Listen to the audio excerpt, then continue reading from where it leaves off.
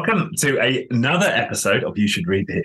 You Should Read This. I'm here, as always, with Tom van der Lubbe. And this week, Tom's got it held up for those watching.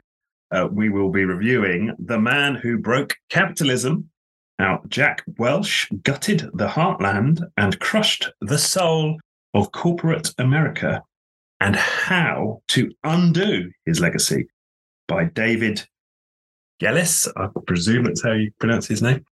And again, another pick from you, Tom. So I wonder if, once again, it should be you to introduce this book. Yeah, I chose the book because I think our generation, and I'm talking about those who, let's say, started to be educated from the 80s on. We all are raised with Jack Welch and GE, and I would just take the introduction of the book as a more intellectual introduction, but it reflects why I thought it's interesting to discuss the book. And it starts with the following sentence: to understand the civilization, consider its heroes. Our heroes reflect our collective aspirations. And then he says, ancient Egyptians glorified the pharaohs, etc., the Greeks, the philosophers, etc., etc. But let's say in our shareholder value capitalism, which I would define especially from the 80s on, or with the starting, and we'll come to that, of the article of Milton Friedman, I think our god was Jack Welch. And what's interesting now that we're moving to another phase of capitalism, I think, or at least reflect a lot on that. It's interesting that American journalist, because that he is, I think he is from the New York Times. I was a little bit waiting for it, so that there would be a kind of reflection on what happened. And I think it's an interesting book to review. Yes, I agree. And I was somebody who read Jack Welch's book from the gut and took a lot. I mean, I'd like to think I was skeptical of some of it at the time, and I can't truly recall my reaction, but I do remember reading it avidly at the time that it came out. So yes, it did have an impact on me, and it's so interesting to see. And we'll get into how he defines Welchism and what it means, but in the way that he lays it out, it is still so prevalent. It's so prevalent in the corporate world.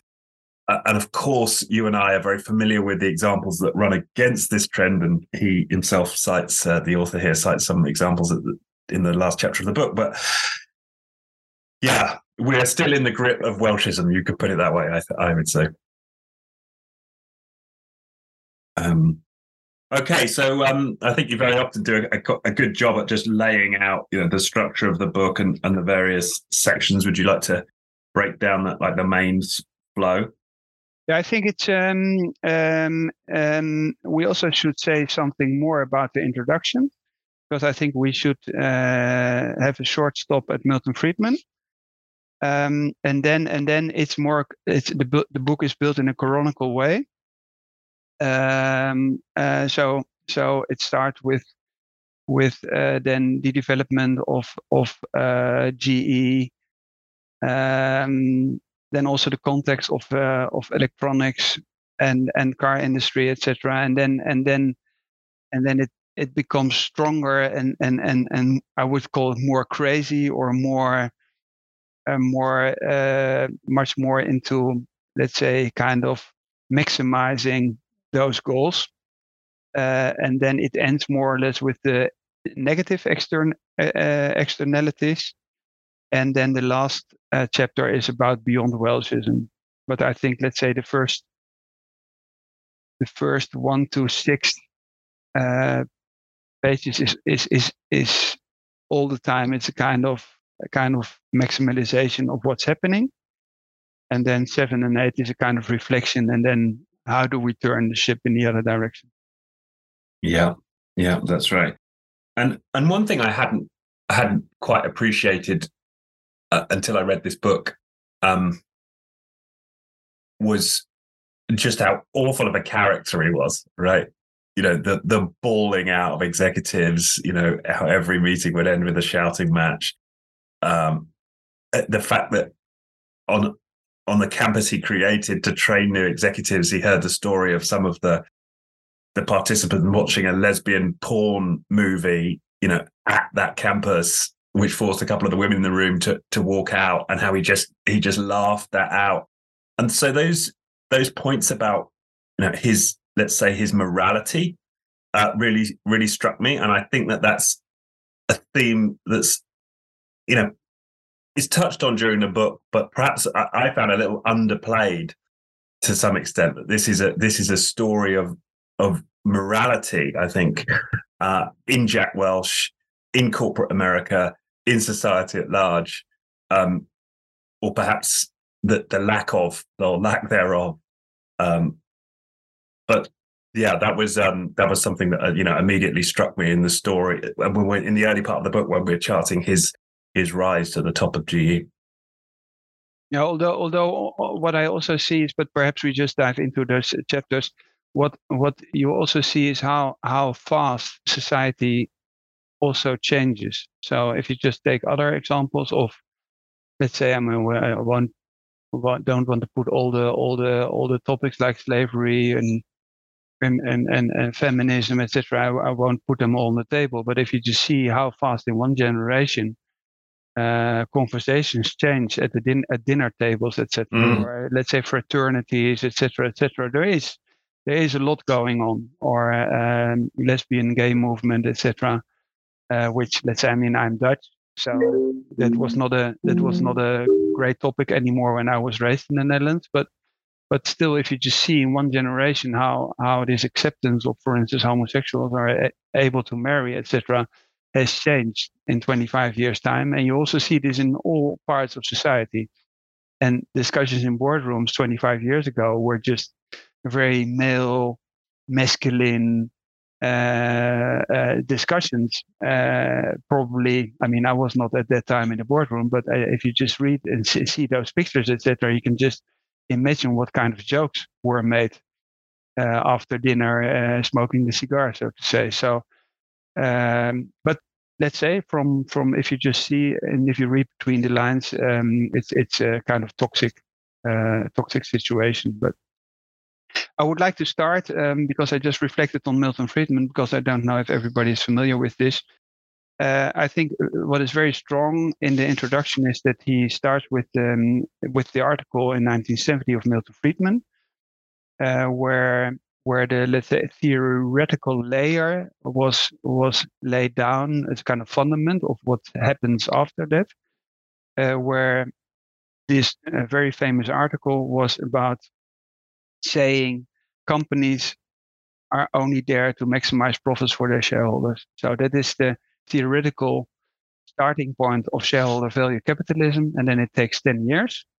When Reagan comes to power, or Thatcher, etc., and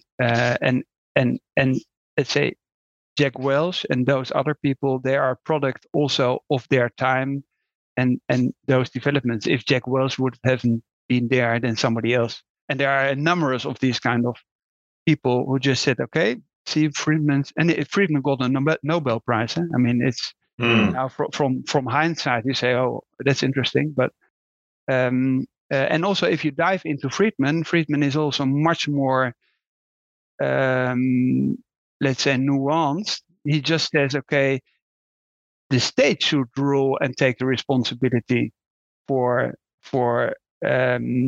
let's say, societal goals. He doesn't say that those goals are not important, but you could also frame it in another way and say, okay, Friedman just says you can't leave these topics to companies because they just have another goal. You can also frame it like that. At the moment, we frame it and say Milton Friedman only wanted companies to earn as much as possible, but that's also not the case if you just read his articles. But that's the starting point in the introduction, and I think that's a good starting point.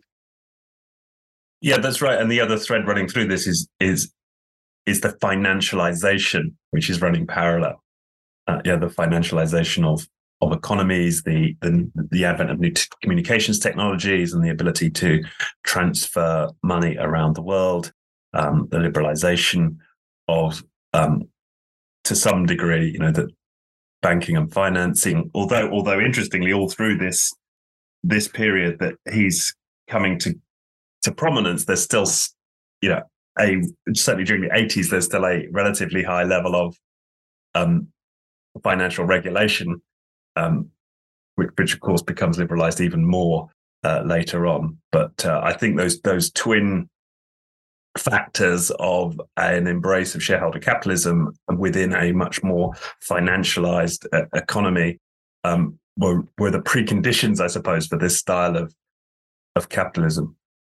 Yeah, this, if you would, let's say, from hindsight, or take it from a historical perspective, you could say, okay, it starts with 1970, Milton Friedman, and then, or 1980, Reagan and Thatcher, and then at this moment we would say perhaps financial crisis, 2008, 2009, but that's not really clear. And then afterwards, it starts to be unclear where is there a kind of new fundament where we get back to multi-stakeholder capitalism. So that's let's say the way framing this. And then GE is the biggest and most extreme example to show this. Yeah, I think that's right. But I think there's also, and this is I suppose a hypothesis of mine, and he doesn't really talk about it in the book, but something about, for me, there's a spiritual factor here, or a morality factor. Is this also coinciding at some level with as a decline in morality in society, right? And there seemed to me underpinning this a sort of spiritual malaise that because you could look at all of these things in terms of greed, wrath, lust, that seem to get enabled and tolerated, throughout. It's also a moral crisis. You could also call it time of egoism, or greed is good. You can also see those at Tom Wolfe, etc., Bonfire of Vanities, etc. So this time has its economic system. It has its art, its movies, its music, etc. It has its own. It's not only economics, like you have the 60s with the music and the protests, etc., and a different way of fashion, etc., etc. So but if you dive to it now from a business perspective, then GE is the Tom Wolfe of this economic play which is going on. Yeah, and an inversion of I suppose classic morality, right? It's the greed is good. Yeah. So, do you want to dive into the next chapter, or? Yeah, please. Well, go for it. You or am I? No, you go for it. I go for it. Okay. Now they start to explain this whole starting point, and there I just also want to make a remark.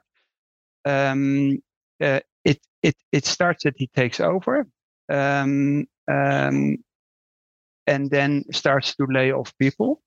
But I think it would have been wiser also for the acceptance of the book to create a little bit more context. Because if you just see what happened in the world at that time, all those, it's a start of the globalization, so to say. And it started with Japan, and everybody thought at that time, okay, Japan will rule the world, and we will just lose, because from a productional point of view, Japanese are much better. And it was everywhere around the world. It was the car industry. Porsche was nearly bankrupt. They went to Japan to see how Toyota did Kaizen, which is later then mentioned also in the book in Six Sigma.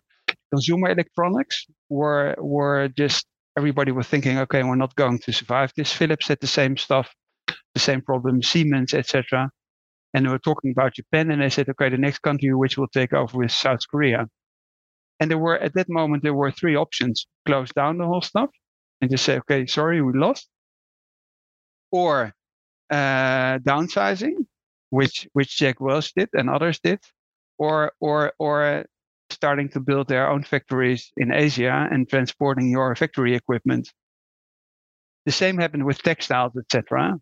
Bring it to India or in northern Africa, etc. So I think to give him some, I wouldn't say perhaps even I would say credits, because I think it even would have been better in the book first to accept those possibilities they had, to explain it much more with globalization. There's somewhere in the book they're showing the labor cost in Japan or China in comparison to the US, and that's a factor 100 or something like that. To understand what was going on at that time, because if you didn't live at that time, you just say, yeah, why are you closing the factories down? Because they were loss making. And he also doesn't quantify the losses which were made. So as I repeat, Philips had the same problem, making television screens, etc. And then Sony was the big company at that time with the Walkman, etc. And they said, okay, Sony will take over, and Sony was doing very, very well. So that's the start. And then the question was, yeah, how do you organize this in a way? How do you change such a company where 400,000 people work or something like this? And that is described then. And then there's this rule of taking out 10% every year, which is a very simple rule, because you just tell to everybody, to every manager, every year you have to take out the worst 10% of your workforce, to just cut labor costs in a let's say in a substantial way. And I actually was amazed that when he started to lay off people, that in the beginning were only 7% or something like that. I just remembered and thought, okay, that was done in a much more extreme way, like you see nowadays. But at that time, that was perhaps extreme. But if you just see the way, let's say, tech companies lay off people at the moment, that has become, I wouldn't say that's correct, but has become much more normal than at that time. Yeah, that's the starting chapter, I would say. Yeah, and I hadn't appreciated that context, that these factories were as loss making as they were, and he doesn't mention the competition from Japan and the fact they were suffering. It's more presented as he's wantonly cutting jobs as a means to increase profits. It's on page 42. So it says by the end of 82, the company had shed 35,000 employees, almost 9% of the workforce, and they had 411,000 people in 1980. So this is an enormous amount of people. And then he is called Neutron Jack. That's in this chapter 2. And then he starts, and it also said, he doesn't say exactly how much losses they made, but it says somewhere that they were loss making. Okay, I hadn't appreciated that. I see it, but it also would make, for instance, sense from an economic point of view to mention those numbers, just to see, okay, if he wouldn't have acted, and it was the same at Siemens and the same at Philips and all those companies who also produce those white goods, etc. Electrolux, you can mention them all. They all had the same problems. Bosch, they all had the same problems. And because all these TV sets and house appliances, they all came from Japan. Right. Radios, everything, and it went so fast. And cars, and at the beginning, everybody said, no, the Japanese, they can't build cars. They're so ugly and etc. But they progressed enormously, and they were just superior on the production side. And then at a certain point, you had cars, and they were not only cheap. No, they also were pretty well produced. And then Oh yeah. and then all those car makers, they lost their sales. And who did survive? On the one spectrum, the German car makers, because they were in this expensive high segment. And then the rest was taken over more or less by the Japanese. That was the situation at the beginning of the 80s. Chrysler also. I mean, that's another. I don't know if it is in the next chapter. They all had enormous problems, and everybody was thinking, "Oh, how will we survive in the West? Will Japan take over the economic world?" That was the perception at that time. Yeah, and it's interesting how this links back to Friedman, because of course the politicians weren't responding to this and putting out protectionist policies and railing against free trade and closing the borders to Japanese cars. I guess they were saying to the business sectors, suck it up. This is free trade. You need to compete. So they weren't being protected by politicians. And you had, for instance, strikes. I remember in the UK where Thatcher. There were strikes in the media sector where they still were setting the newspapers by hand with the stuff, etc., and they want to automate it, and it was not possible because the labor unions blocked. Or you also had, let's say, the coal mines, where you couldn't lay off people, although let's say people got sick, and it was enormous expensive. Because they had to go, I don't know how many 100 meters under the ground in Germany and the Netherlands, and everybody was opposing it. Textile industry exactly the same. So it was and I mean, if you didn't live at that time, it's not imaginable. So at the moment we have this kind of crisis, much more about sustainability and climate, etc. At that time, we were just thinking, okay, will the West survive from an economic point of view? Because it was the starting point of the globalization. Yeah. And I think it would have been fair to create a kind of more context, because if people didn't live at that time, they don't have this context, and I would say, what were they doing? Why were just laying off people?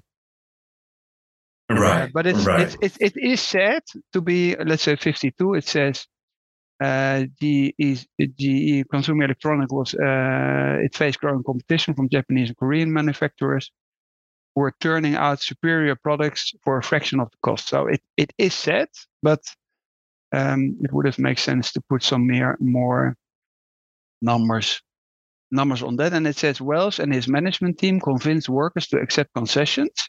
And now the final part comes: pay cuts that might help the division turn a profit. So they were loss making, and they were heavy. All those companies were heavy loss making. So that's the starting point. And then he is able to buy this massive layoffs to manage the turnaround. And he was not the only one. So those examples are also mentioned. IBM had the same problem with the big mainframe computers. Yeah. Where Lou Gessner did a turnaround, and is also mentioned as one of the big managers at that time. And Lee Iacocca with Chrysler had the same problem with the Japanese car industry. So, I mean, they are also mentioned in the book, but very briefly. But those huge companies with enormous workforces had exactly who were treated very well, right? And they had exactly the same problem. And so IBM also had a number, but let's say that's the positive starting point, and then perhaps you should move to where it becomes more problematic, I would say. Yes, well, and I suppose in that context, you can understand why perhaps there were people around Welsh who if they were thinking, one of the ways out of this mess is through cuts. We want someone like Welsh, right, who is pugnacious, who is ruthless, who doesn't have that. Well, I suppose has a different set of ethics. And you can understand why he rises to prominence in that context. Yeah, and what also happens to someone on a personal field if somebody becomes more and more successful, huh? Yeah. So this whole idea of self-reflection just disappears, so to say. Yes. And then um and then we start to see as the story progresses is that I suppose a couple of things happen, right? I mean, he is awarded more and more stock of the company, so he is incentivized around stock price. His reward is primarily around the performance of the stock, and then he eyes this opportunity in GE Finance um, to make profits much more easily. There isn't the need for R&D. There isn't long cycles of innovation.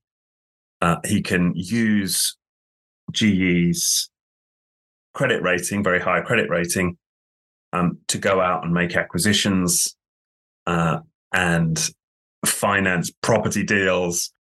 And so this is a major part of the story of his rise is this growth, the growth of GE Finance and how he uses that. And then a third plank to that is that it's also much easier to manipulate the books with this finance arm than it is in other areas of business, which allows him to engage in this smoothing out of earnings, which of course stock analysts, which analysts love, and so that gives him another means to manipulate the share price performance. Yeah, that's a financialization of the economy, huh? Which, although I have to, I just wanted to, because I found it, the numbers I was searching for on page 80. It says something about the difference in cost of labor. So it was this is another example, but it says $14 an hour in comparison to 30 cents in China. So and that's so it's also a book about the effects of globalization. Yeah. And it says he had machinery from the headquarters in New Britain disassembled, sent across the world, and reassembled for cheaper labor force, and that was happening all over. And it also happened to the car industry afterwards. But it also happens at the moment. How many IT people work for Microsoft in India? Right. Yeah. Or brought over from India to work. That's nothing new. And the other thing I was searching for the numbers just also to frame it in comparison to Jack Welch layoffs. It's on page 70. I found the number. IBM, Lou Gessner. Within months of Gessner's arrival at IBM, the unthinkable happened. 60,000 of Big Blue's employees were let go. It was the largest mass layoff in history at that time. So Jack Welch laid off 9,000, and then 10 years later, Gessner 60,000. And then on page 71, Leah Coca, which is those three guys were those super CEOs at that time. Chrysler in the 80s and 90s closed factories, decided to fire 40,000 people. So, and then let's say if there wouldn't have been a combination with enormous own salaries, then you could say, okay, somebody would have acted in favor of the company to survive.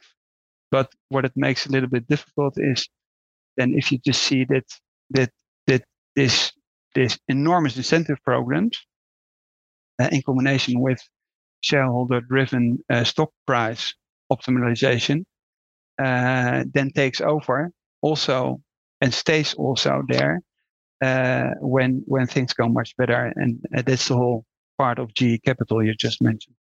Yeah, the GE Capital, and yeah, that's a really important point, isn't it?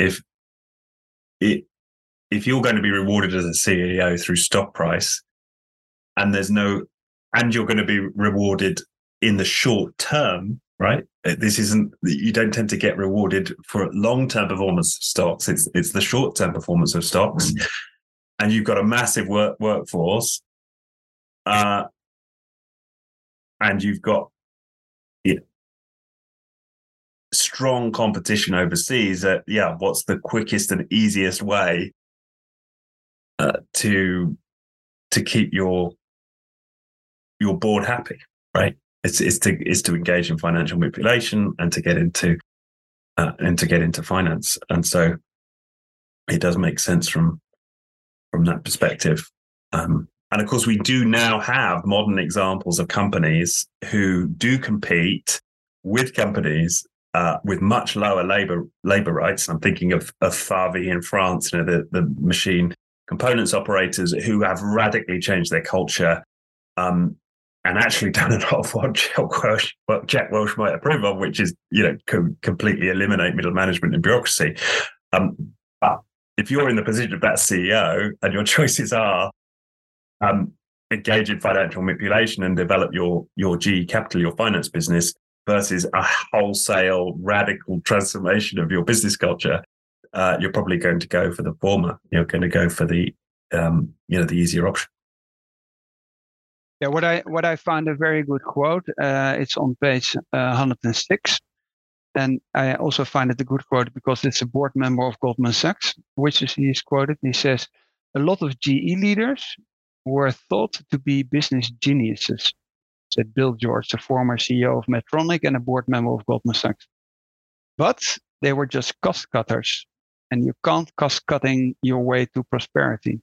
And I think that's a very good way of putting this, and it happens over and over again. If you do a turnaround in a company and you bring a company from loss making to profitability, then it has an enormous effect on your price, on your stock price, which everybody understands, because there's a big difference between going bankrupt and earning money, and that has an enormous effect on the stock price.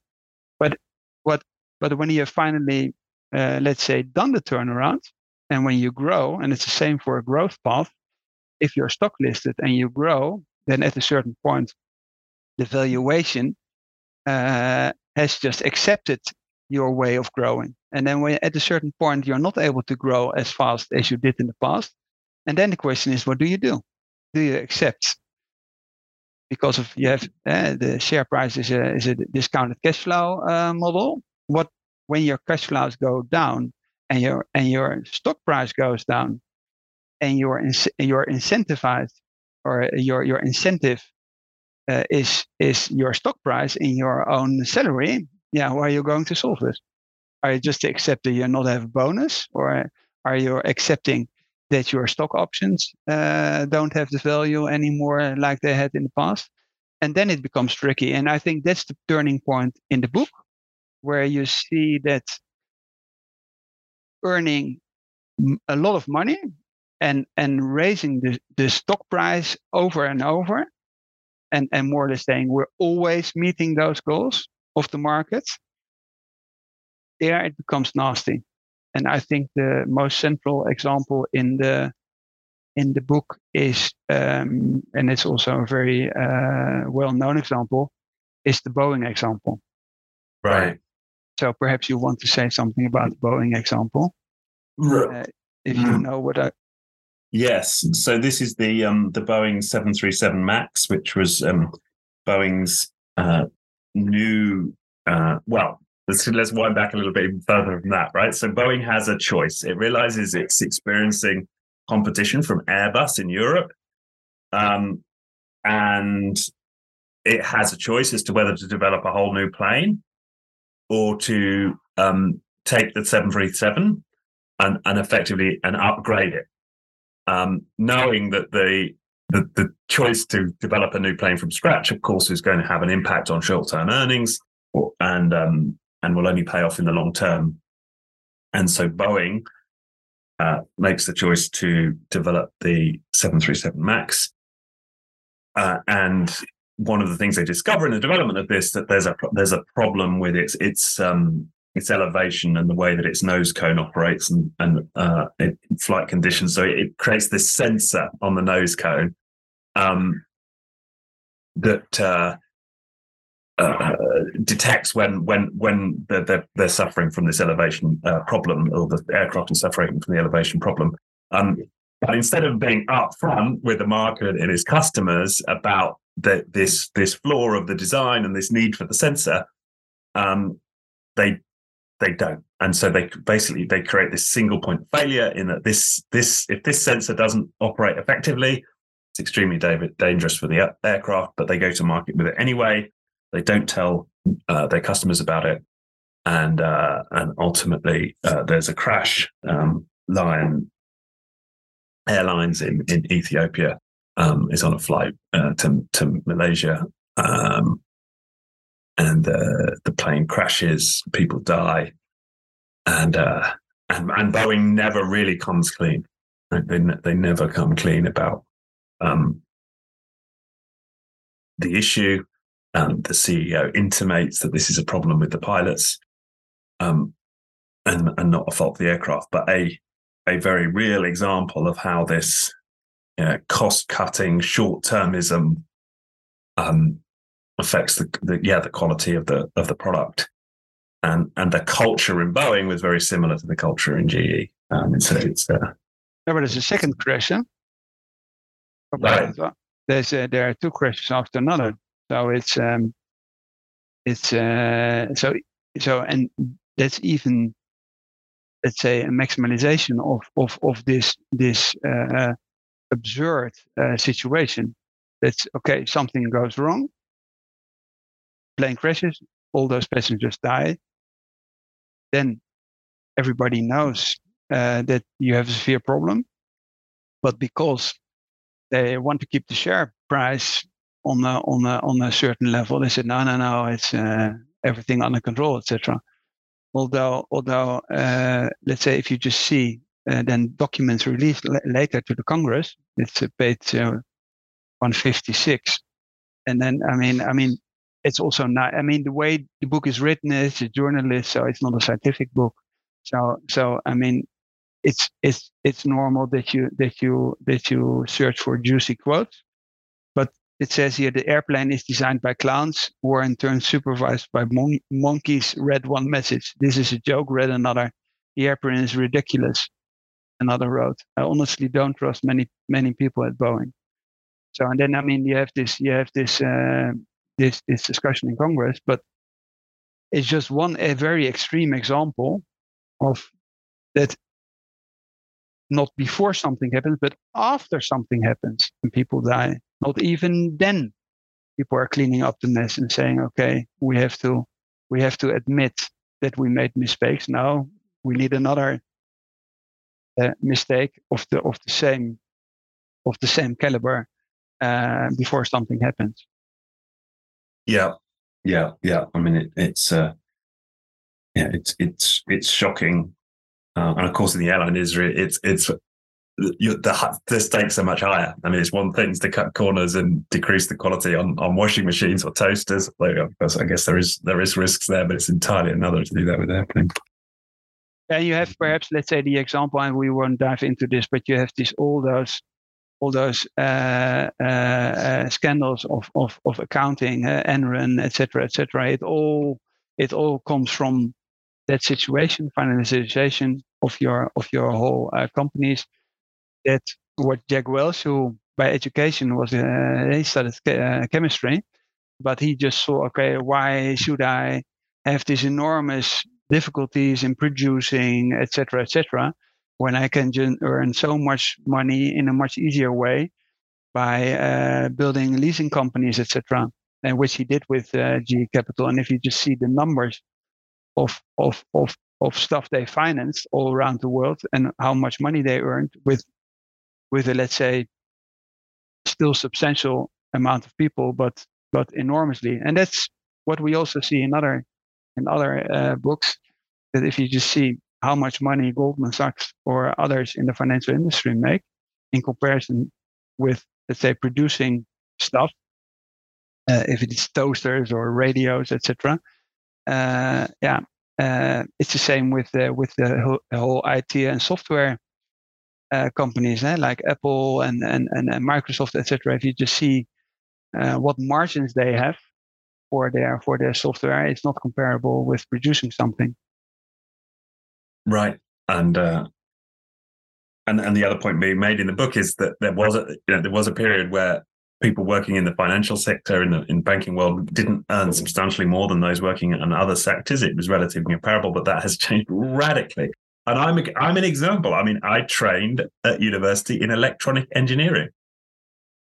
And where did I get a job? Not in an engineering firm. I went to get a job with Arthur Andersen. I got a job as a management consultant, serving, these captains of industry. I mean, even that term is loaded. Who in many cases their principal aim was the financialization of their firms. So I've to some extent been complicit in this shift. It's and I can remember. I mean, and the difference is extraordinary. I mean, the difference in starting salary for an engineer and a management consultant, let alone an investment banker, which would have been another step again. Was stuck. And for me, it's exactly the same, man. I mean, I was educated to become a diplomat, and then I started at McKinsey, exactly the same. And the starting salary was just crazy in comparison to all the other stuff you could do. Yeah. And then you had the brightest students who studied medicine whatsoever, or concert pianists, and it doesn't matter, theoretical physicists, etc. It doesn't matter what it was. They just took all the brightest from any discipline, because their salaries, Goldman Sachs, exactly the same. So that's but I think that's the first part is just it becomes more and more extreme, and then probably this example of Boeing is just also, let's say, from a kind of visualization, because an airplane which goes down is different than Enron. So I think it shows in a very good way that even an airplane which comes down and hundreds of people who die didn't stop the craziness. And then the question is, beyond this, what kind of effects does this have? Because there at the moment are a few books written on this, and I would like to frame this as kind of polarization, inequality, taking out the middle man or the middle management, etc. The normal jobs. It's you have to, on the one hand, you have the very low paid jobs in the warehouses of Amazon and taxi drivers for Uber. And on the other hand, you have the bright guys. If you see the average salary of Google, it's, I think, 300,000 or something like that. It's incredible. So this kind of polarization, and I think the book does this very well by let's say writing an chapter which is called the negative externalities. It's chapter 7, which I find interesting to zoom out and to say, okay, what kind of effect does this focus on finalization and shareholder value has, or what does it have for effects on our society as a whole?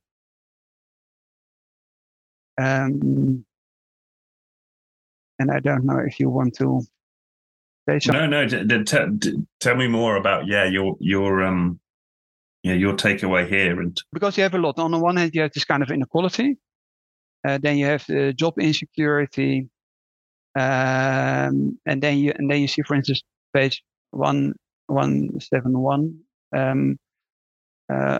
This whole idea of bonus culture, which nowadays younger people just think bonuses are normal. I mean, we did a whole podcast interview on this salary models. That let's say this idea of individual exceptional people,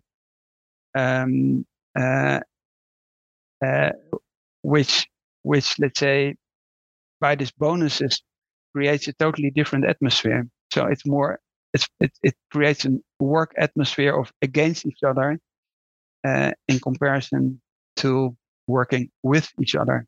And then he is also mentioning Steve Ballmer, who was a friend of Immelt, the successor of Jack Welch at GE. And so this whole way of this kind of management culture and the way people were raised, those people are in a lot of those companies just implementing the same kind of tools. It's a kind of survival of the fittest Darwinistic principle. And it's interesting how he describes this. It reminds me of a metaphor one of my podcast guests used of it. It's like the way that we treat workers now. It's like it's like they're all cats, and we put a little bit of cat food just in front of them, right? To gobble up, and that the whole thing is sort of incentivizing the individual to get from them exactly the behaviors we want to optimize our business model. Yeah, and of course it's all in the language. I know this is sort of overdone almost to this point now, but the human resources, right? We're the broader atomization of society. What I saw perhaps, and I was just curious. I mean, he is describing Amazon. Cameras and computers are watching Amazon employees every minute of the day. And you have also a lot of books written on this whole Orwellian way of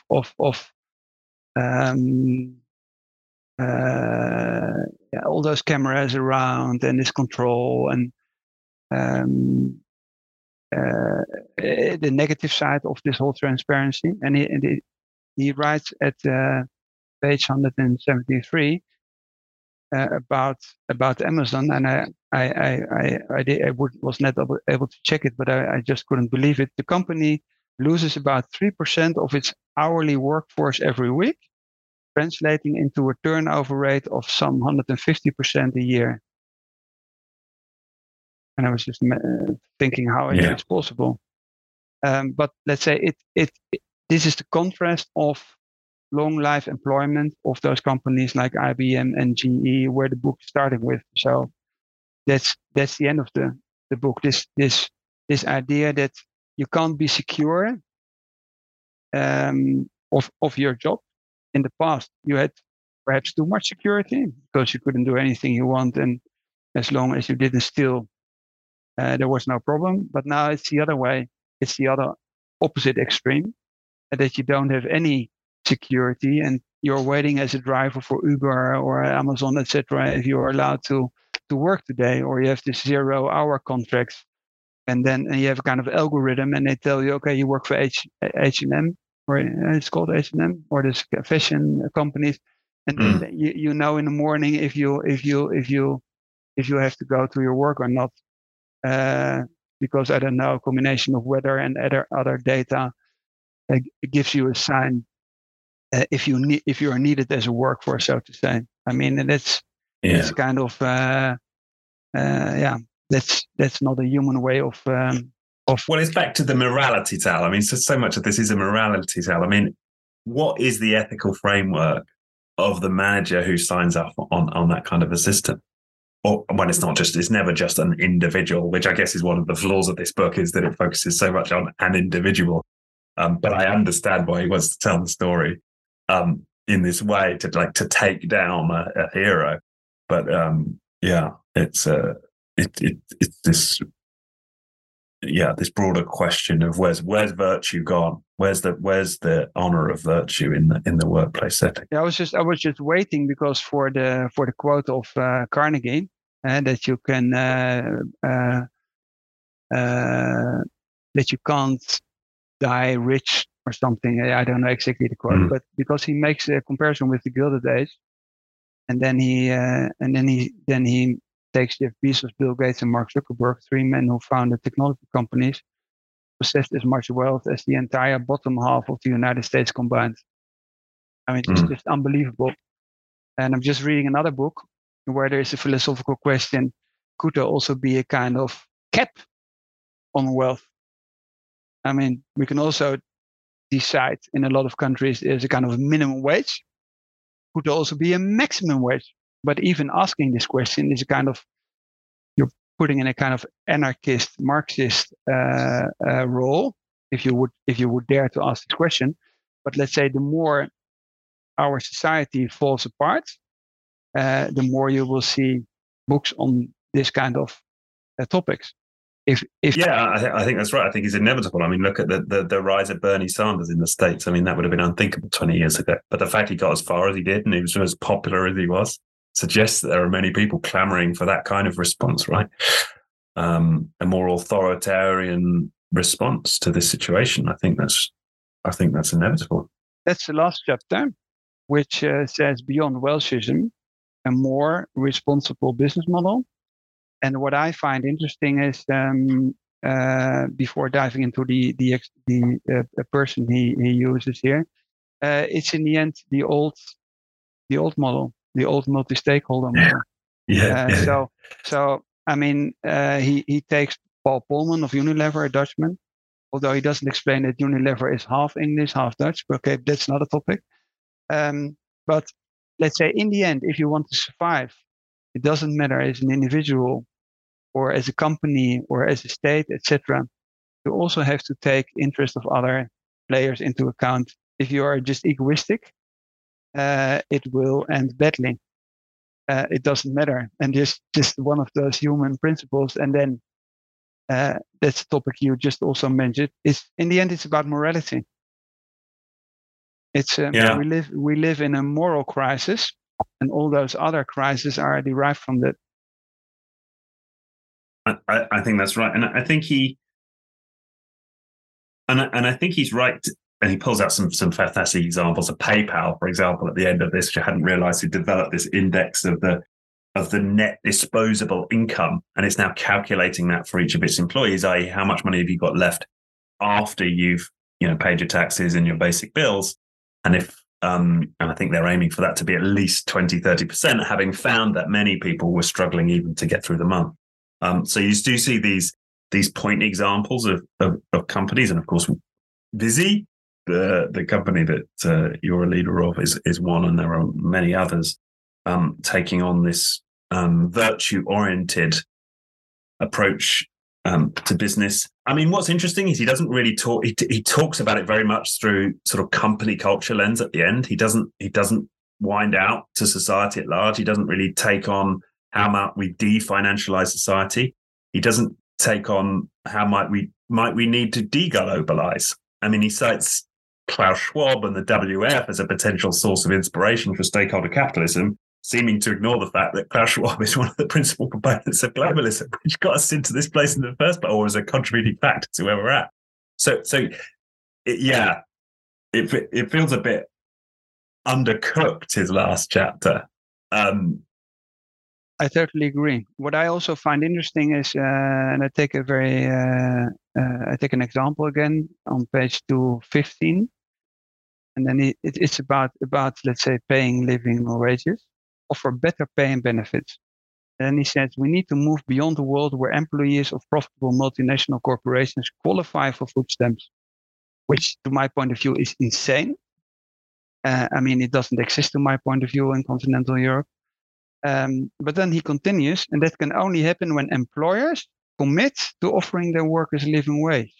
No, it's just when, as a society, in politics, we decide what a minimum wage is, and that the minimum wage can't be a wage or a salary, where you still need food stamps. So, and that should be the answer to that. So I was just amazed that on the one hand, he is so extremely critical about let's say the starting point of that's why I just talked and dived into this turnaround. And on the other hand, it's so simple. If you would just take the Scandinavian countries, or it doesn't matter, perhaps Europe as a whole. In most countries, you just have a normal understanding that the minimum wage is the wage where you can pay all the stuff you need. If you, let's say, work between 35 and 40 hours a week, where the state supplies whatever you want, public transport, schools in a way, hospitals. It may be different from country to country, but there is a common understanding about basic fundament in society, and that means that the society as a whole, by their politicians, decides the rules of the game, and they are not left over to the companies, because the problem is it's not you can't solve this if you own a company, because if you would pay higher salaries, this PayPal example, and somebody else doesn't, then it's not a level playing field. So I would say he just lost. He took the wrong road there, which I found interesting. And then, well, yeah, I mean, I would frame it as it's a partial answer, right? Of course, business leaders have a part to play in this, but there are many layers here, and we need action and a shift on all layers. Much easier if you just raise the minimum salary and say, okay, we have to do a new statistical research. Where is this at the moment? And you just have to raise it. And there's another one. But even that by itself, if you've not got protectionist policies, then you're still exposing the companies to global competition. So it's got to be all of a piece, hasn't it? Yeah, but in a lot of the interesting thing is that, especially where you're exposed to global, let's say severe global competition, often the percentage of labor cost of your whole cost has changed since a few decades now. So it depends very much also on the sector. So if you produce something in a kind of fully automated factory where you have a few percent of labor cost, it's not important if the guy who stands beside the machine what he earns. So but at least, I mean, I would say it is a discussion in society which has to be solved in a kind of political debate. That's where the stuff is solved. Yeah, I think a political and ethical and cultural, right? And then you're back to your point. It's a moral discussion. Yeah. Do we, as a society, accept that if people work 40 hours, that they're still not able to just to finance their lives, that they have a decent, normal life? That's the moral question. Yeah, brilliant. Oh, well, let's end it on that. Because I've really enjoyed this conversation. Once again, we were reviewing The Man Who Broke Capitalism, how Jack Welch gutted the heart, lung, and crushed the soul of corporate America, and how to undo his legacy. So thank you so much, Tom. We'll be back for another fantastic book. I've really enjoyed the conversation, and see you next time. Yeah, thank you, Richard. I hope you enjoyed this episode of You Should Read This with me, Richard Atherton, and my fantastic co-host, Tom van der Lubbe. If any of the material in this show resonated with you, if you're thinking, perhaps, how could I take these ideas and apply them in my own leadership or take them forward into my own organization, then I would love to have a conversation with you about that. If that feels like that could be a valuable use of your time, then please do click on the Calendly link in the description for this episode. And that will allow you to book a slot directly into my calendar. And I hope to speak to you soon.